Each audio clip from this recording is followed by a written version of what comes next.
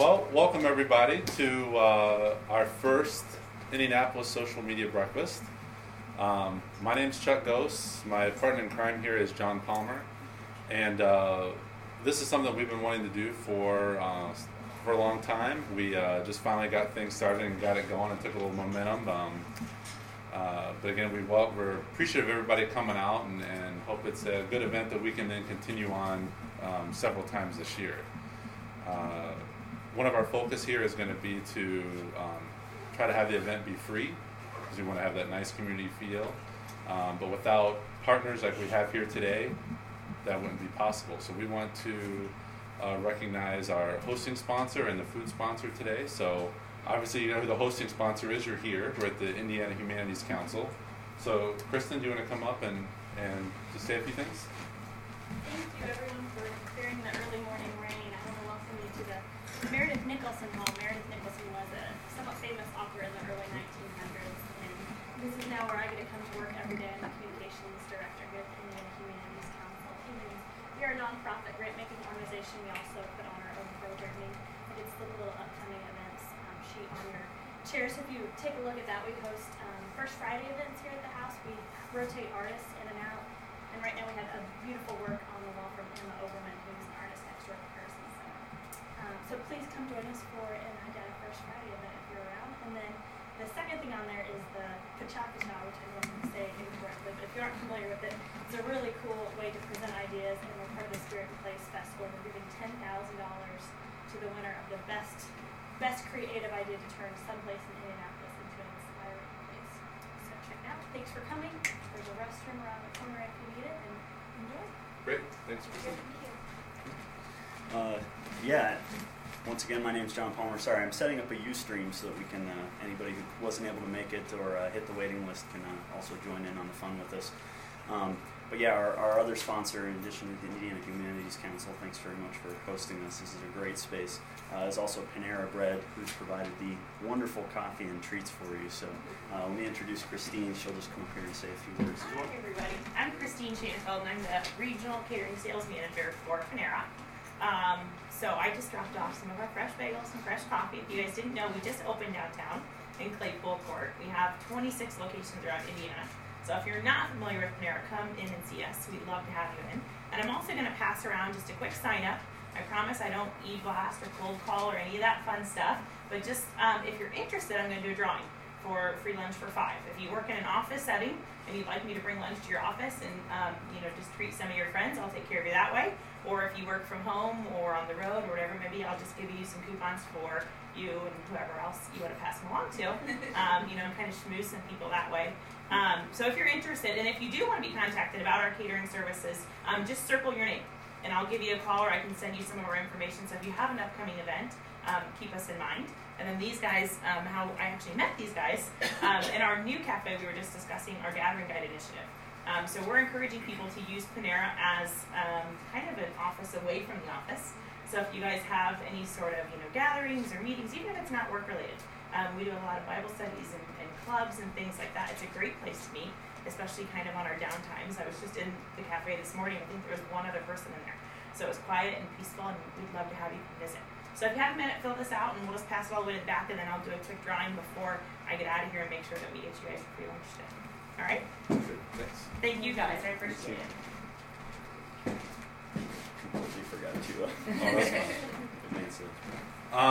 So that now leads us to why we're here, and we're excited to have Hannah Joseph here speaking with us. And what's kind of a funny story about it is we snagged her before we had a location or a time or a date or anything like that. And what brought Hannah our attention was she wrote a very interesting op-ed in the IBJ about, I don't want to steal her thunder, but about Marsh and Facebook. I don't know if you guys remember that situation locally.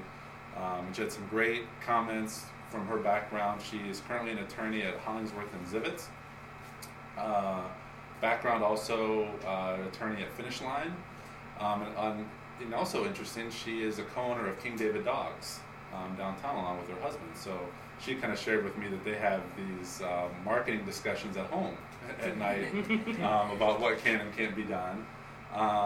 And she also has twins who are almost 1 year old, not quite. So again, we're thrilled to have her be a part of our first breakfast. I know that she's going to provide some tremendous insight, and hopefully you guys will gain a few nuggets of information, and then she's available for questions afterward for your own campaign. So Hannah, the stage is yours. Great. Thank you. Good morning. Okay, so just by way of helping me understand the audience a little bit, who has a personal Facebook page? Who has a Facebook page for their business? What about a Twitter account? Who has a personal Twitter account? Okay, and I assume Twitter accounts for your business as well? What about LinkedIn? Okay, what about another type of social media platform like Wondery Connected or some of these other ones? We're using lots of different tools, right? That's the bottom line. It seems like everybody at least knows the basics of using these types of tools. So what I'm going to talk about today is some of the legal risks associated with using these tools. The overarching theme that I want everyone to think about sort of as we go through this conversation is that advertising on social media platforms is no different than advertising in any other format. That's the lesson. That's going to be the takeaway. If you learn one thing today, that's what I want you to think about. Because it really doesn't matter what form the advertising, promotion, exposure takes. The federal government and professional plaintiffs out there and anyone else who's going to try and enforce their rights against you or cause you to face exposure is going to try and take the approach that it doesn't matter that it was put up on your Facebook page versus being handed out in a paper coupon. It's the same. So we're going to talk about that, and that's sort of the overarching theme that I want everyone to think about as we're talking. Okay, so what types of legal issues could arise when using social media marketing? The number one thing that I think people need to consider is deceptive and misleading advertising. And there's all sorts of rules about how to make sure that your advertising does not confuse or mislead your customer. So we'll talk about that, and we'll talk about how that sort of relates to testimonials and endorsements. Testimonials and endorsements mean more than just what Wilford Brimley says that he likes Quaker Oats. You know, we all know that's an endorsement, that's a testimonial. But it's not always quite that clear cut when there's something that could be endorsed or sponsored by. And the FTC actually just came out with new rules about this at the beginning of October. They're going to start December 1st. So we're going to talk about that too, because that's really breaking news as far as what the FTC's approach is to using social media for testimonials, endorsements, pay for play, basically. There's always some IP concerns, especially when you have any sort of interaction. You're using your social media tool, and we'll talk about that a little bit. We'll talk about rights of publicity, rights of privacy, what happens when you use someone's photograph or image, or maybe use another business for comparison's sake to promote your own. There's always some risks there. And then we'll talk briefly about terms of use and privacy policies. I don't want to get too bogged down in that. We could have a whole other conversation about it that would take longer than 40 minutes, I'll tell you that. And it's pretty boring stuff, but it's one of those things that's kind of a necessary evil. So we'll talk about those terms of use and privacy statements and maybe some at least minimum requirements for when those are appropriate and what they should state. All right, so we talked about the Marsh coupon, right? That's what led me here, and I think it's a great example of what can go wrong. And Marsh is not the only. I don't want to call Marsh out and say that they're the only ones who have made a mistake, because there's been lots of missteps with marketing on Facebook. Starbucks has had problems. There was the KFC coupon that was disseminated via Twitter from Oprah. That was a huge problem. I'm sure that you guys have heard some other horror stories. The reason that people are having problems marketing on Facebook is because it's free and fast. When you have to do a coupon that you're going to hand out or put in a money mailer or send your customers even through an email blast that maybe you've paid, for database management, you're going to check that coupon. You may run it through your legal department or have someone from one of your attorneys, take a look at it. You're going to proof it. You're going to make sure there's no typos in it, and you're going to make sure it has the sort of minimum disclaimers, and you're going to think it through. That's because you have to maybe pay for printing or pay for an email blast. Those sort of safeguards make you think that coupon through a little more carefully, or that offer, that promotion. But because Facebook is so fast and it's free, people tend to throw things up on there and see what sticks. They don't think it through more carefully, think about what the worst case scenario might be. And that's, I think, what happened with Marsh. Now, I don't have any insight here. I don't know the Marsh attorney, but I don't think they're going to like me very much. I'm sure I'm not on the list of people to recruit. But basically what happened was, back in, I think it was August, Marsh put an offer up on their fan page. And let's just back up for a second. Marsh's fan page is really good. It's been really good. It's sharp, it's dynamic, it is responsive to customers. They put up when there's fresh product in certain stores. It's really very interactive, and they've done a pretty good job of it. So then, in August, they thought they'd try a promotion to maybe try and build its fan base. And it's a good idea to do a promotion on your Facebook page, as we all know, because it gives your fans something back. Other than just following you and maybe getting some information about your company or your product, it gives them an enticement to maybe become a fan, to stay a fan, to check your page often. So it was smart to do a promotion. We're not criticizing them for that at all. But what they said is they put a little offer up that said, at Marsh, we want our loyal fans, customers, and employees to be rewarded. You have all done a fantastic job at sharing our posts and telling your friends. Simply take advantage of this $10 Marsh coupon at your local Marsh or Amalia's location on your order of $10 or more, excluding tax. This coupon is limited to once per fan between now and August 8, 2009. Some exclusions apply. See coupon for further details. Don't be afraid to share. Marsh would love to see more shoppers become fans. Okay, so first problem. How many things in a Marsh store are under $10? Pretty much everything. The whole store. So, for a store like that, for a store like Marsh, a $10 coupon is way too valuable. Everyone is going to print it and use it. And I think Marsh didn't think through sort of what could be the worst case scenario, which is that everyone would print it and use it, and probably come in and only spend $10. It's pretty easy to go in Marsh and only spend $10. You can probably get 3 or 4 things and only spend $10. So from a margin perspective, it's a terrible coupon. It's not well thought out, and it could really hurt their sales figures for that week, because people who may not normally shop at Marsh will come in and just basically take advantage and not spend 1 penny over $10. It's basically like a gift card in that sense. So that is problem number 1. They probably didn't think that through or pass it through legal for the reasons we said before, and that's maybe what legal would have said is, hey, this coupon's a little too valuable.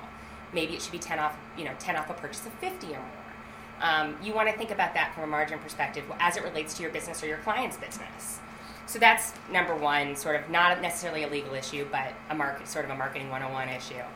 Okay, so the next problem is that they put the limitation period until August 8th. Here's the problem. They didn't give themselves much of an out. Usually there's some sort of language in a coupon that says offerer reserves the right to modify or discontinue this promotion at any time. They didn't give themselves that kind of out. So unfortunately, the coupon was fortunately, was massively successful. Thousands and thousands of people tried to redeem it. And Marsh freaked out. They just weren't expecting that kind of redemption. And they didn't train their cashiers to uniformly accept or reject this coupon. So they were having all sorts of problems with consistency among their stores. And there's lots of Marshes with lots of cashiers. And so all of a sudden, Marsh freaks out and says, we're not accepting this coupon anymore. And so people are coming into the store. They have this coupon, they do their shopping, they present it, and then at checkout, the cashier says, oh, no, sorry, we've changed our minds, we're not accepting it. Well, people look at the coupon and say, but you said you're taking it till August 8th. Well, this was maybe, late July, August 2nd, and they're not accepting the coupon. A coupon, just like any other offer, is a contract. It's an offer. Contracts, offer, acceptance, basic contract law. Probably nothing you guys hear much about, but when you go to law school, it's like one of the first things you hear. You make an offer. If someone tries to use that offer, that's an acceptance. A contract is formed. In this case, Marsh makes an offer. You try and redeem it. That's the acceptance. And because then Marsh has reneged, that's a breach of contract, technically. Now, will people try and sue them for breach of contract? No. And what are the damages? $10. I mean, there's not a lot of exposure in that sense, except there is exposure from a PR perspective. It was terrible for Marsh. They looked like they didn't know what the heck they were doing. And they looked like they were cheap. their customers were furious, and their Facebook fans were furious. They had been loyal followers. They had disseminated, they'd done exactly what Marsh asked. In fact, it says, don't be afraid to share. It didn't have any limitations about will not accept facsimiles or duplications. It didn't require you to perhaps show that you're a fan on Facebook or present your fresh idea card. There are all these limits, like stopgaps and safety measures that retailers tend to take to limit coupon over redemption. Maybe a unique UPC. There's all sorts of ways you can do it. It tends to be more expensive to try and make those safeguards in place for coupon redemption. But in this case, Marsh said, share it freely. We want you to. And then people did and got punished. So again, total PR disaster. They had a mixed message and they didn't think through sort of what is the worst case scenario. So then, after a little bit of back and forth with their fans, the next thing after that, after the issuance of the coupon, maybe 2 days later, it said expired. Coupon no longer being accepted, despite the fact that it said it would be accepted until August 8th. And then there was a little bit of bad press. I think there was an article in the Indy Star, and there might have been even there was a mention of it, I think even on Wish TV, maybe on their website. The next thing you know, Marsh puts up an apology. Now, I don't know about you guys, but I don't think this made anybody feel much better. It said, we at Marsh recently stuck our toe in the water to try this whole social media thing. Unfortunately, we ended up stubbing it. Our recent $10 coupon offer on Facebook has instead left us red in the face and many of our loyal customers angry, rightfully so. For that, we're truly sorry. Needless to say, we're learning. Imperative to say we're sorry. Okay, so they're sorry. They probably would have done better just accepting everyone's coupon and taking the hit. And that's one of the lessons that I would maybe encourage you to do, is that if you make a mistake, which lots of people do, again, if Marsh can screw this up, if Starbucks can screw this up, if KFC can screw this up, many smaller businesses can screw it up. Many smaller marketing professionals can screw it up. It happens. And one of the things I want to mention is that, backing up a little, the ground here for this type of law and these type of offers is shifting. It's new. It's evolving. I don't think anybody fully knows what the rules are and what the rules are going to end up being. And so there is a risk when you do something innovative of stubbing your toe. Fine. But an apology versus maybe accepting all the coupons, that's the weighing that your customers, your clients may have to make, or your business yourselves. So, if it were me and I was advising Marsh, I would have said, just accept all the coupons and be more careful next time when creating these coupons. But, I'm not in their accounting department. I don't know what their potential exposure could have been. I don't know how many attempted redemptions there were. It's easy for me to sit in my high horse and tell them what to do. I don't have all the information. But here I am telling you what to do. And I would say, just take the hit if you make a mistake like this. And even better, sit down with your whole team before posting these offers so quickly and running with these very exciting, innovative promotions. Great, you have a great idea. You know a way to get your customers following you. You know a way to reward them. Sit down and think it through. Talk about what the worst case scenario is. Is the worst case scenario over redemption, under redemption? What if it's too popular, not popular enough? Those types of things. Talk about it with your team. Think it through the same way you would think through any other offer that you're going to do. Doesn't matter that you're not sending it to a printer. Proof it. Think it through. So that's going to be the message, and I think that's sort of the lesson learned from this Marsh coupon. Okay, so what are coupon and offer requirements? What needs to be stated is a clear and concise, understandable statement of the offer and all restrictions or limitations. Okay, fine, right? We all know that there should be fine print on coupons. We see them all the time. The fine print is really, really standardized. But don't just lift it from a Gap coupon because it needs to describe how your coupon works. Yes, there's boilerplate, but it doesn't mean that it necessarily works from coupon to coupon. For example, when I was at Finish Line, one of the things that I always harped on is should there be one redemption per customer? Sometimes they didn't care. Sometimes if someone wanted to come back again and again to use a 20% off a purchase of 60 or more, they didn't care because it just meant that there were more sales. They wanted there to be additional redemptions. So don't put language like that on there if you don't care about the number of redemptions. Don't put language on there that says it can't be duplicated if you want it to be duplicated. It depends on the goal of the offer. And this doesn't, again, back to what I said before, it doesn't matter whether it's on Facebook or it's a paper coupon or it's an email blast. It just doesn't matter. If it's a bounce back coupon that maybe you have a retail outlet and you're giving them away when someone makes a purchase. Those are all different types of offers, but they still need to have the same minimum disclosure requirements. Okay, so here are a few other rules. Disclaimers should be used to limit, explain, or qualify an accurate offer. Again, the fine print is you can put the rules in the fine print, that's okay, but it can't be too fine. It can't be so tiny that you need a magnifying glass. It needs to be nearby the main statement of the offer. So if the offer is save 20% and there's a minimum purchase, maybe a minimum purchase of $100, you need to put that really close to the save 20% because you don't want people to feel deceived. There's a whole risk in deceptive and misleading advertising that's called bait and switch. We all know what that means, that you've been tricked. Bait and switch is a big problem with these types of offers because you get into the store, you stand in line to make a purchase, you get to the register, and then you find out your coupon's no good. I mean, we've all been there. It's really irritating. Well, it's actually illegal. Bait and switch advertising is a big problem for large retailers and really even small businesses because these types of claims can hurt you from a PR perspective and from a legal perspective. Now, the more traditional idea of bait and switch is that there's some sort of pricing change. You know, you get someone in the store with a promotional price and you get to register and realize that promotional price may not be applicable. But it doesn't matter. It applies to any type of offer.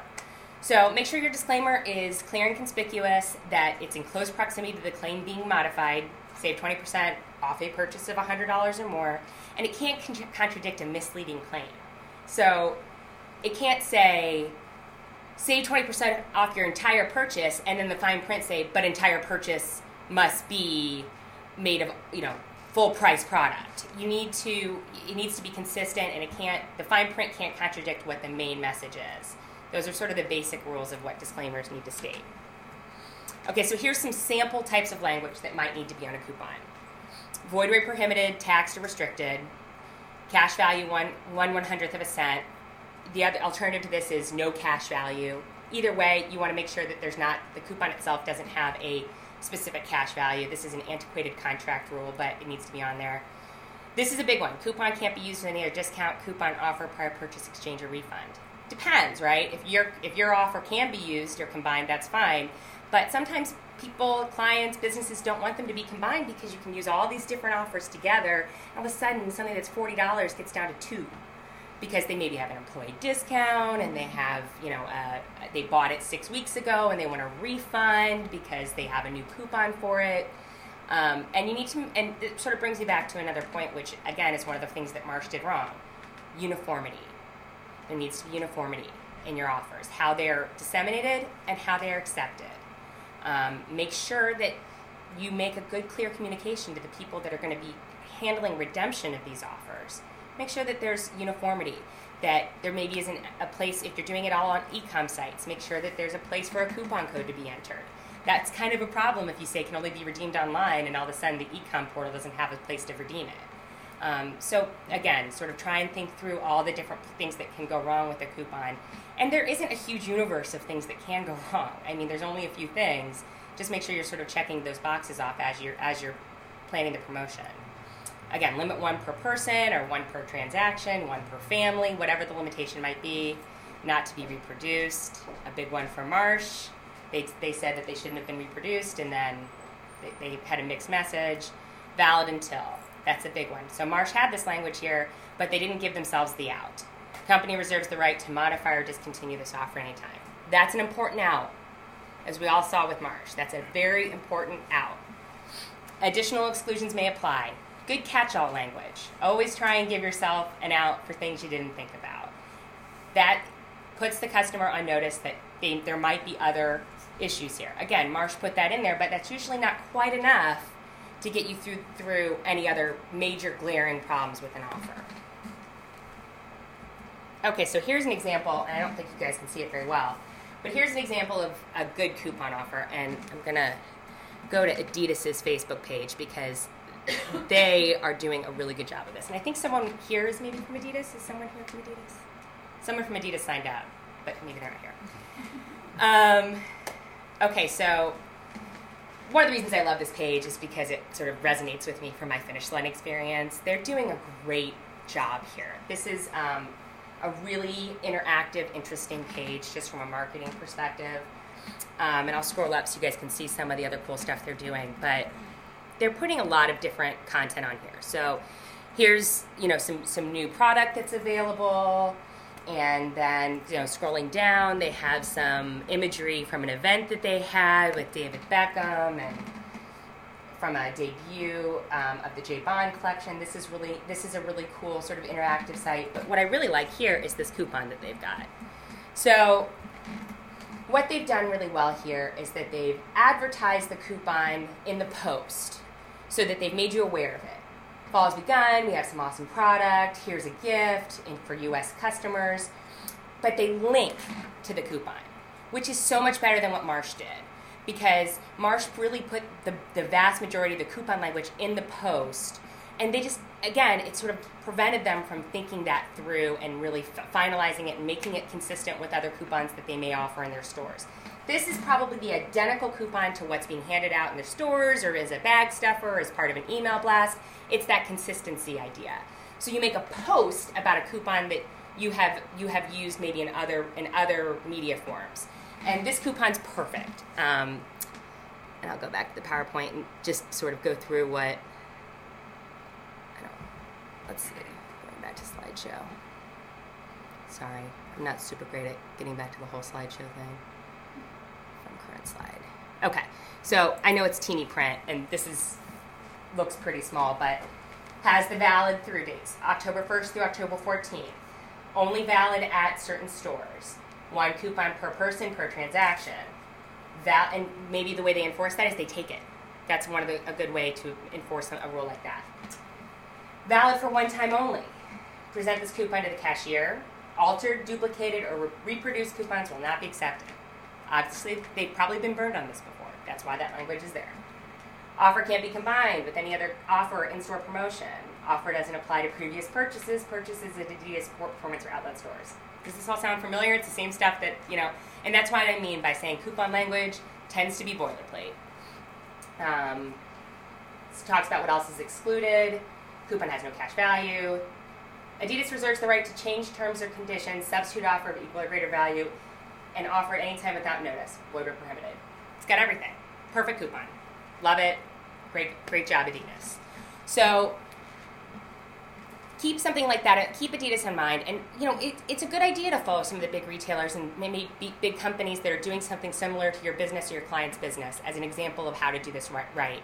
It doesn't mean that they're necessarily doing it right. I mean, as I said, Starbucks, I think, has the most fans of any page on Facebook, and they've made mistakes. So I'm not saying just lift the language straight off of what they're doing, but it's a good way to sort of see what their legal departments are saying about it rather than maybe hiring an attorney yourself to tell you the same thing, or at least give you some good direction. Okay, so other sort of issues that might arise with deceptive and misleading advertising. Use of the word new. Can't use the word new forever, right? New and improved. Can't say that unless it really is. We see it all the time. Must be a legitimately new or reformulated version of a product and can only be used for 6 months from when the newness began. So be careful with that, with the use of the word new. Use of the word free. Bait and switch issue. People do this all the time. Free gift with purchase, free beach ball with the purchase of a towel, and then all of a sudden the retailer raises the price of the towel to include the beach ball. Can't do it. Totally cheating. You can't raise the price of the underlying product to account for the free gift.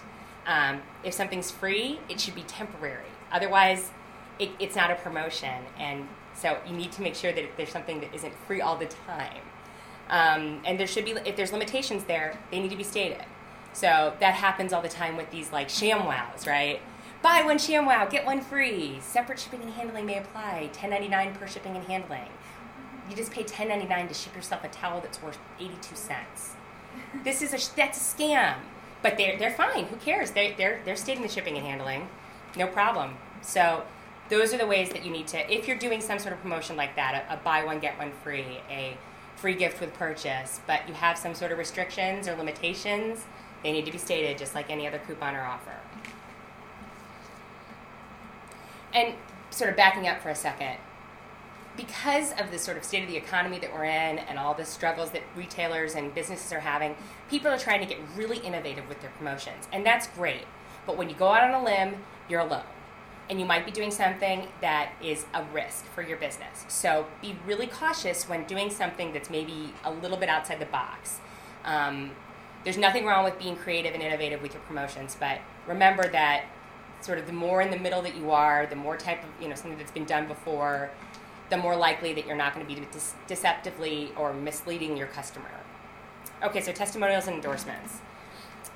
This happens all the time, and like I said, we all are familiar with the Wilford Brimleys of the world and all the other, and for some reason it seems there's a lot of old people doing testimonials. I mean, Betty White does one, and those are sort of the traditional idea of testimonials. But there's also testimonials and endorsements happening on blogs and Facebook pages all the time.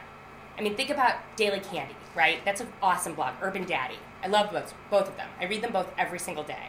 And they're constantly reviewing product, restaurants, cool websites. They're endorsing them. They're promoting them. They're reviewing them. The question is, are they getting paid to do it? The question is, are they getting free product to do it? There's also a lot of blogging going on that's sort of I scratch your back, you scratch mine. I'll write a blog post for your blog. You write one for my blog. We'll link to each other. We'll improve each other's SEO. It's good for everyone. So the question is, again, is that an endorsement? Is that an in-kind exchange? These things are starting to become issues, especially for the FTC. So in a traditional setting, let's say that you have someone, you're promoting a testimonial, someone loves your product, you found out that they used it, and you want to promote it. So let's say that you hear that, the governor, well, I'll tell you, the governor came and ate our hot dogs once, and we were super excited about that.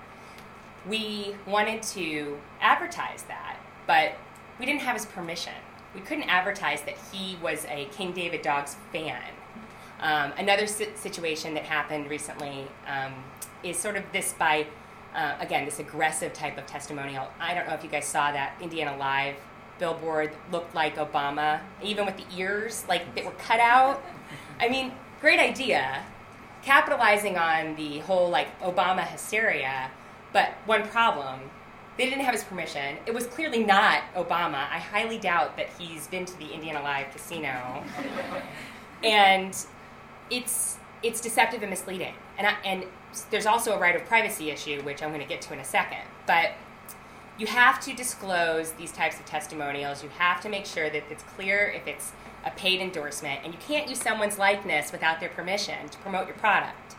So, again, the testimonials need to be disclosed. They need to be honest. If the results aren't typical, like maybe Kirstie Alley and Jenny Craig, clearly those aren't the typical results, except maybe the fact that you gain it all back. That might be typical. But, she came up, she was endorsing Jenny Craig. Well, if you looked at the fine print on those ads, it all said that she was a paid spokeswoman. You need to make that clear. Again, disclose the connection between the endorser and the company. If you're not paying for testimonials, then you don't have to make that kind of disclosure. Most importantly, get a release. Make sure it's clear that you can use that testimonial. This comes up all the time with small businesses. People want to say, oh, I hired your company to do my web design and I love it. Thank you so much, and increased my traffic 10%. So maybe you had that conversation with your client privately. And then all of a sudden you're like, well, so-and-so loved our business. Let's put it up on our website. And we won't put their name. Maybe we'll just put Hannah H. or Hannah J. or something, not putting their whole name. Or maybe you make up a name. Well, that's not okay. You have to get permission to use someone's language, someone's picture, someone's name, any of it. Don't use people's testimonials without their permission, and get a release that covers that, so that there's no question that you have the permission to use that content. Okay, so the new FTC rules. Earlier this summer, the FTC started talking about how they were going to be making changes to how they enforce the rules with respect to social media. Bear in mind, the FTC hasn't said anything about testimonials and endorsements for 30 years. And on one hand, this is really cool because it means that the FTC and the federal government is finally realizing the impact of social media. They understand the amount of commerce and trade that's going on out there. And by writing new rules about this, it shows that they realize that this is something that needs to be regulated because there is so much. So that's good. That's good that they're up to speed, maybe a couple years too late. I think, as always, the federal government seems to be a little slow on the uptake. But in this case, they're recognizing it. But here's the problem, as always. It's not clear how this is going to be enforced, right? Let's think back to Napster. The FTC, the FCC came after Napster and its users totally arbitrarily. They were going after 16-year-olds living in mom and dad's house and levying huge fines for downloading 8 songs by Pearl Jam. I mean, there's no way to really know how this is going to affect your blog, your Facebook page. But I can tell you what the rules are, and if you want to be a stickler for it, this is how you can be in compliance. If you want to run the risk is an $11,000 fine per violation. So that's a big number, and this is per violation, not per vendor, not per company. So if you do this if you violate these rules over and over again, you could be facing huge fines that could shut down your client or shut down your business. So they're affecting the rules affect pay for play, meaning back to this whole paid endorsement, paid testimonial thing. This comes up most commonly with blogs because what happens is vendors send blogs free product. And I mean, we're not innocent. King David sent Guy Fieri a case of hot dogs this week because we want to be on Diners, Drive-Ins, Dives. And I mean, we want to be on it bad. That show makes restaurants, and we want him to come to Indianapolis and review our restaurant. And we thought the best way to get him to do it would be to try our hot dogs. So we sent him to him for free. And if he comes, is that pay for play? Did he get free product to induce him to come to Indianapolis to review our restaurant? Under these new rules? Maybe. It's a pretty tenuous connection, and really what they're going after is more the type of situation where people are literally paying blogs to promote them. But providing free product, these rules do cover in-kind payment. So if your blog reviews product that's been sent to you for free or services that are sent to you for free, you need to disclose that. For example, one thing that comes up sometimes is, hey, promote me as your accountant and I'll give you a break on your taxes. Great idea, except again, that's pay for play. It also could affect, as I said, blogging quid pro quo, meaning I'll blog for you, you blog for me. Depending on the popularity of your blog and what type of service or business that might result in, that could also be covered by these new FTC rules. So what do you do? How do you make sure that that you're making the right disclosures? Well, the best thing to do, and you'll see this on Daily Candy sometimes, is it says sponsored by, if they're doing a travel one, it'll say sponsored by American Airlines in a little box that says what the promotion's been sponsored. Another alternative would be to actually put a disclaimer at the bottom of the page that the following is a paid endorsement, or blogger has received donation of product in exchange for this review. Some sort of language like that will be the safest bet. Another alternative is to maybe bury it in some terms of use. Again, because these rules are so new, they haven't even been enforced yet. I mean, they start December 1st. There's a question about what disclosure will be enough. So the best thing to do is to make it really clear. But any disclosure is better than none. The other thing these new rules cover is when people pay for studies or research reviews, surveys, you need to disclose that too. So, that survey of 10 dentists, 6 of which recommend Crest, well, if that's been sponsored by Crest, then that needs to be disclosed. And these types of research studies are happening all the time, both on a large and a very small scale. We did a survey of 100 Indianapolis business owners, and 9 out of 10 like King David hot dogs. Well, if I hired, 4C results to do that survey, and maybe skewed the questions so that they would say they like King David dogs, that's something that needs to be disclosed. Again, same penalties. So we're talking about big dollars here. Again, as I said before, no clue how the FTC is going to enforce this. It is so vast out there. There are so many people doing this that, maybe the risk is pretty small for your blog or your client's blog or website to get caught, but you don't want to be the one who gets made an example of. And it's like Russian roulette. I mean, who knows? Who knows if you're going to get caught? It seems so random. Okay, so we all know what user-generated content is, sort of transitioning into sort of another area. This is more, the next sort of section that I want to talk about is what happens when you interact with your blog, your web page. Facebook allows you to post comments. That's user-generated content. Maybe you let people review your product on your website. Maybe you have a blog on your website and you want comments. Most people do. It means that there's interaction. It's really, quite reaffirming when someone's posted a comment after a blog post. I mean, someone read it, for goodness sakes. But the question is, who owns that stuff? Someone else's content, right? Usually that content is owned by the person who produces it. Basic copyright law is that anything that you create, that copyright inures to you, unless otherwise stated. There's another, issue about rights of privacy and publicity, right? Using someone else's picture, their name. So all those things can be covered in your terms of use. But you need to be aware of it if you're using that content. Again, like if someone puts on your Facebook page, King David is the greatest catering gig ever.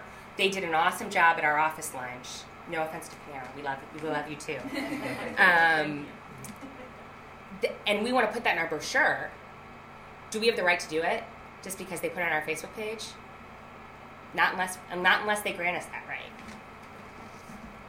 So the best thing to do is to get a license or release. Now, generally speaking, you're not going to go after every single one of your Facebook fans and send them a release that says, hey, release me from I want to use this content. Send me your release, sign it, we'll keep it in a file. Sure, yeah, I'm sure we all have time to do something like that. But if the content you want to use is protected by publicity rights or by other IP rights, the best thing to do is to get some sort of release language somewhere. And this is really an interesting shifting area of the law. I just saw something last week. I don't know if you guys have seen this. There's this new company that you're going to get paid if you're cited on Facebook or any social media wearing a product of a certain company like Nike. If you get spotted wearing Nike gear, you can sign up and get paid for every time that your photograph appears on the internet wearing that trademark. So there's all sorts of weird questions I have about that, and I'd love to talk to their lawyer to see how they're dealing with it. But again, a great example of someone doing something really creative. How are they getting the rights to use that? What is their terms of use state? How are they going to pay these people? What if there's other people in the picture? What if they're standing in front of the Flatiron Building and that's too recognizable and that's a protected piece of intellectual property? Lots of competing interests here. And I don't want to bore you to death about sort of all these intellectual property issues. It's a whole other conversation. And I know I don't want to bore Keenan especially because he's an IP lawyer, and I just don't want to get it wrong in front of him. But there are these competing rights and competing issues that you need to be aware of when interacting on these social media tools. So right of publicity is an individual's right to control the commercial use of his or her identity. Obama's image on the sign. That is a violation of his right of publicity. Even if it's by implication, you cannot use a celebrity's name without their permission to sell a product. Period, end of story. Right of privacy is an individual's right to control the dissemination of information that could cause harm to their feelings, reputation, etc. This comes up when you're maybe making a comparison to a competitor.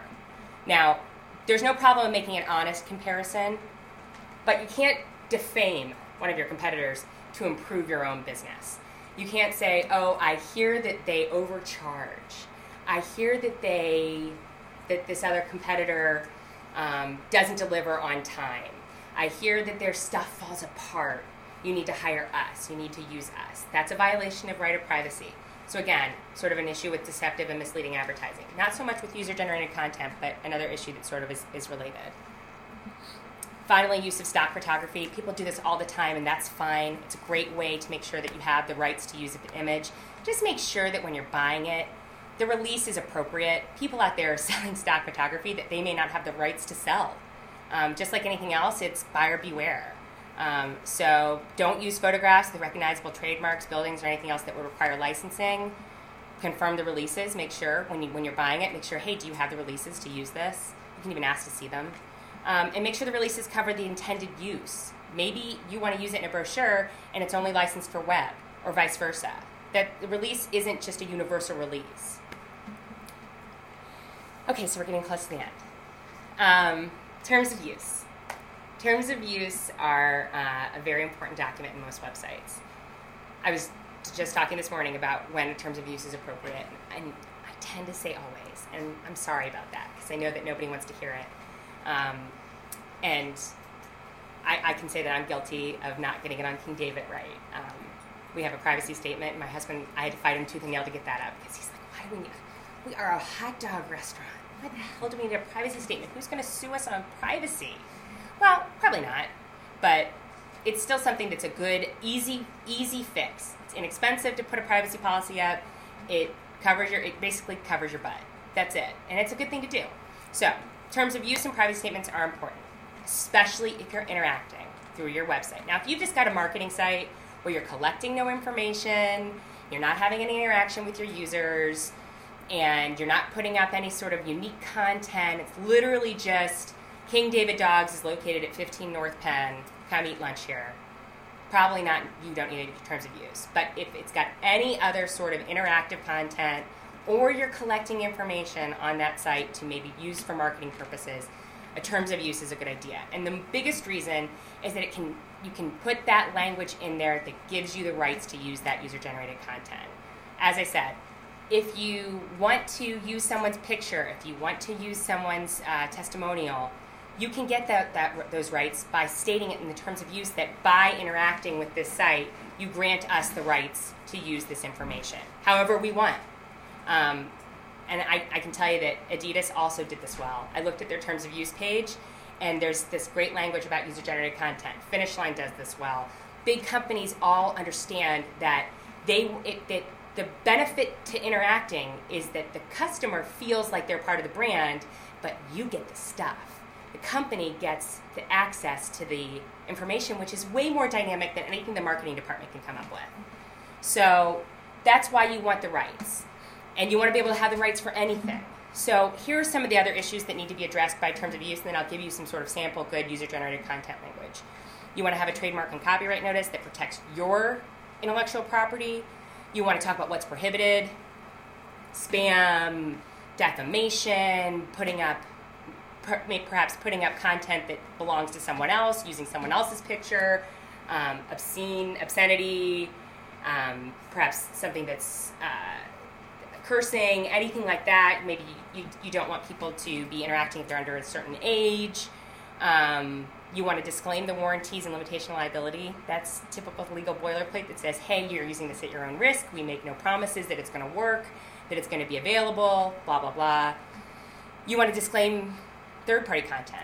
We all have links on our website, and what happens if that link links to a site that maybe is inappropriate for minors, or all of a sudden they're not maintaining it appropriately, or they have infringing content, or whatever. You want to make sure you're on the hook for those links. Indemnification, just a boring legal principle that says, hey, if I get sued by a third party, you're gonna indemnify me for, let's say that I get sued by someone for invasion of right of privacy. You submitted that content, you're on the hook for it, not me. What's the security of the site? How you want to make sure that it terminates people's use. If you don't like these rules, don't use this site. Period. Done. That's your termination rights.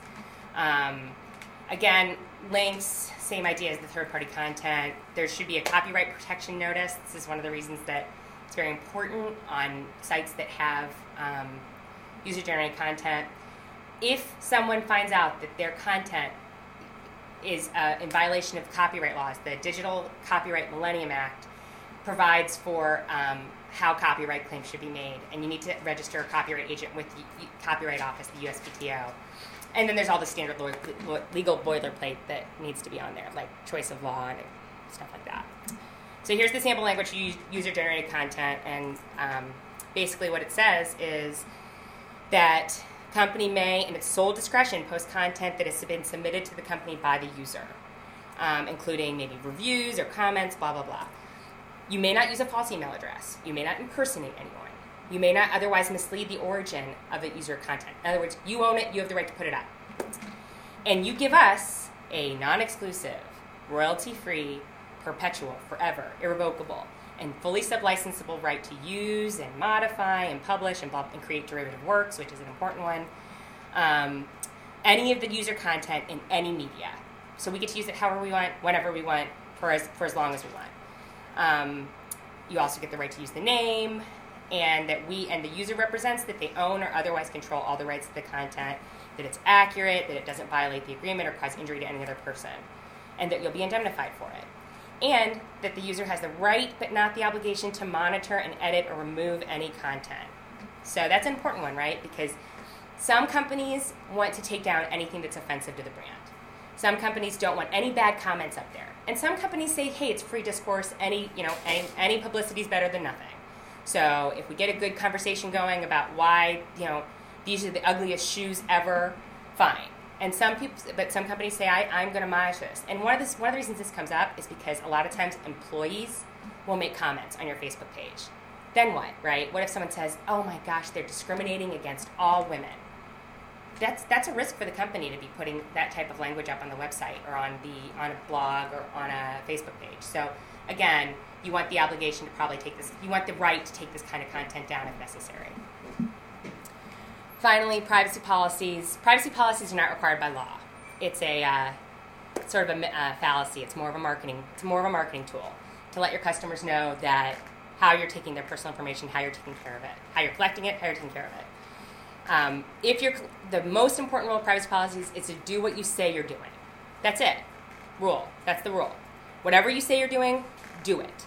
If you don't do what you say you're doing, then you've got a problem.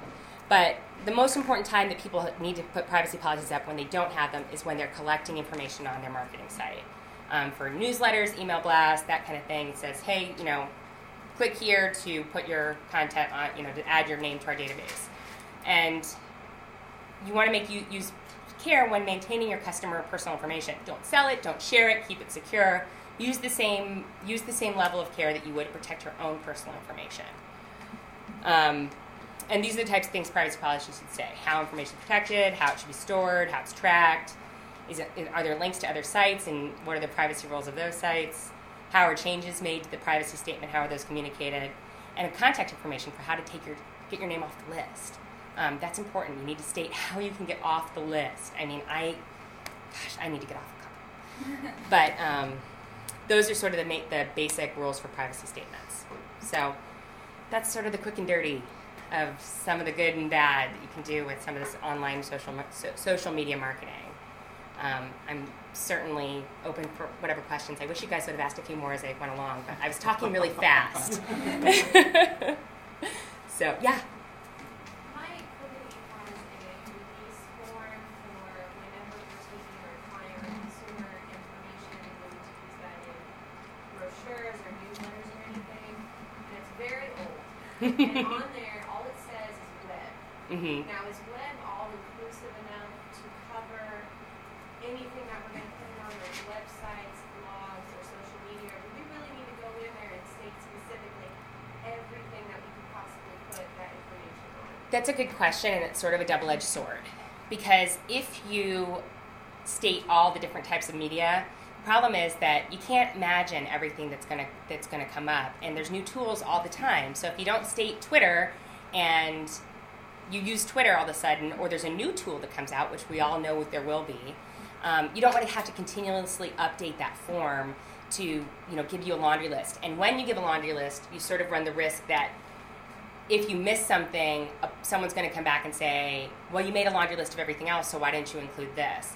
The way to protect yourself is to do something like all web-related uses, including but not limited to, and enumerate the ones that you're using most commonly, and then say something to the effect of, company reserves the right to use this in other forms of media without notice or something like that. Give yourself a little bit of an out.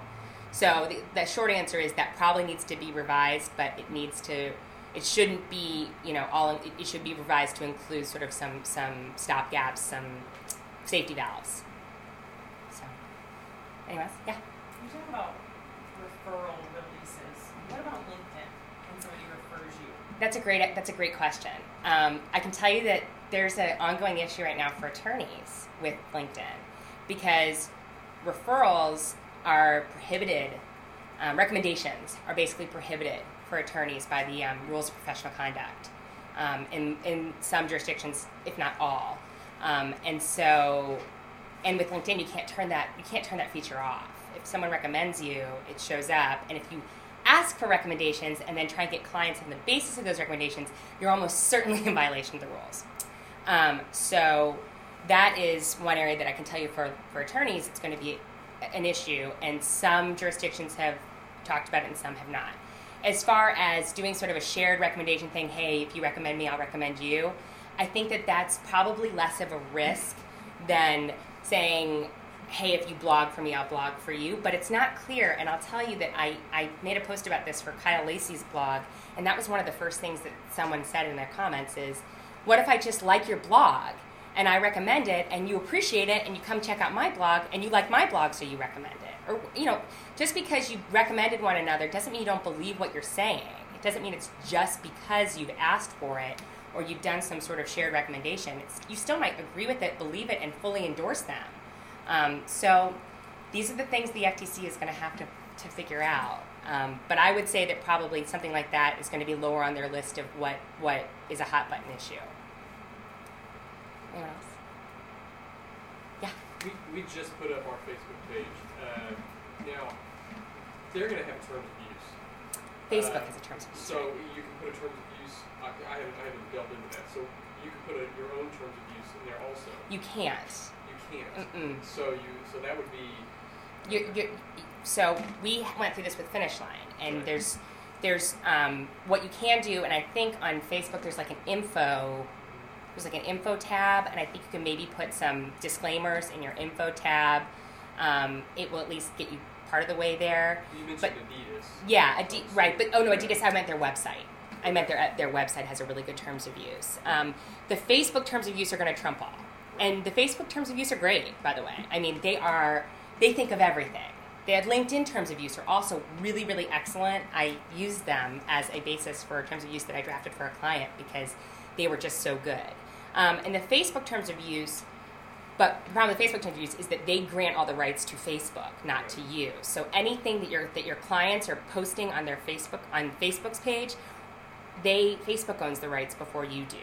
Now, if you put something in your info and you say you own the rights and you get in a fight with Facebook, you're going to lose. You're going to lose. And Facebook is trying to monetize this, right? That's the whole problem with Facebook is that they're not able to monetize their users, and they're trying to come up with all these creative ways to do so because they're not making it on the advertising dollars alone. And so that's why one of the things that, I don't know if you guys all saw this on Facebook recently, but like you had to go into your settings and turn off the feature that allowed Facebook to use your photographs in their own advertising.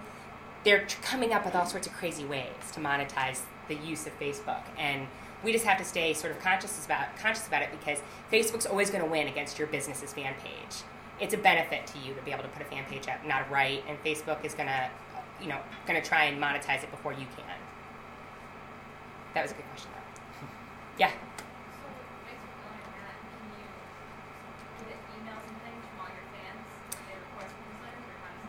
So that's another good question is how do you capture your users' information, right, your fans?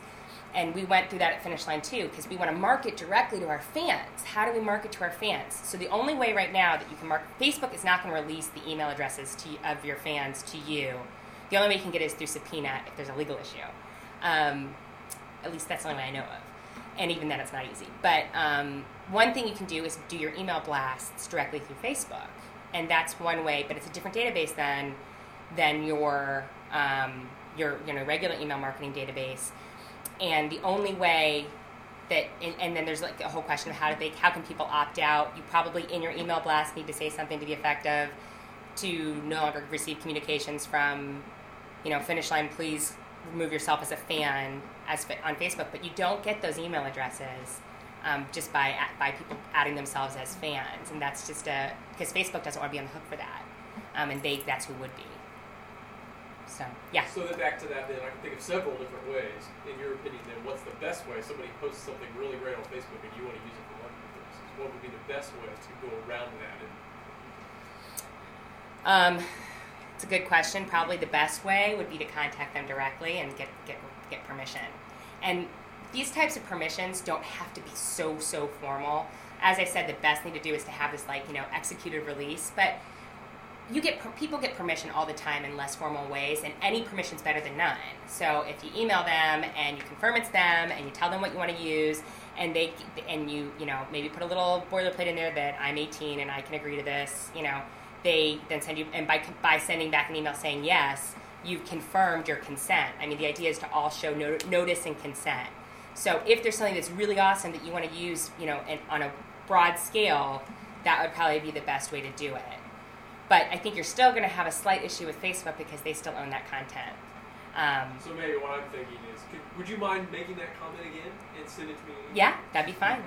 That'd be fine. That'd be a good way. Would you mind making it again? And I intend to use it in the following ways. And thank you for doing it. And here's your and you agree that you're these things. You're 18 and you own this content and this is you.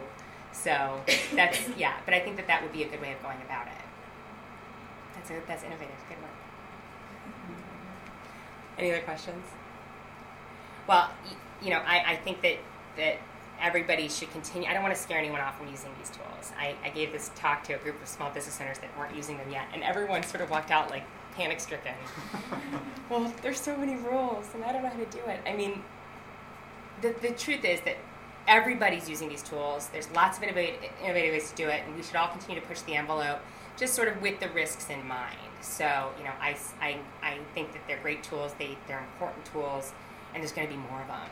So, keep using them. Keep trying to be creative about how to do it, in a legally compliant way, and talk to an attorney or talk to a legal department or talk to the other companies and ask them how they're doing it. It's work together. Make sure that you're doing things sort of in the middle. The key is to be in the middle of the road. Try not to be too far to the right or the left. And remember that, again, it doesn't matter what form it takes. That people just don't care. It's all the same. The rules apply. So, anyway, thanks.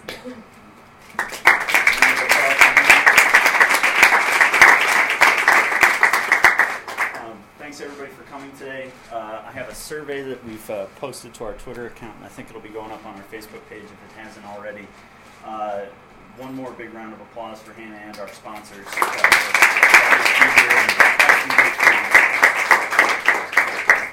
Thanks very much for coming. Like I said, feel free to take our survey, give us a little bit of feedback, and we'll see you at the next one. Follow us for updates, and we'll definitely make sure to send an email out to you with your registered email address to the Eventbrite. So thanks very much. More coffee and bagels, too. Oh, yeah. And hey, John, I need a number between 1 and 20 from you.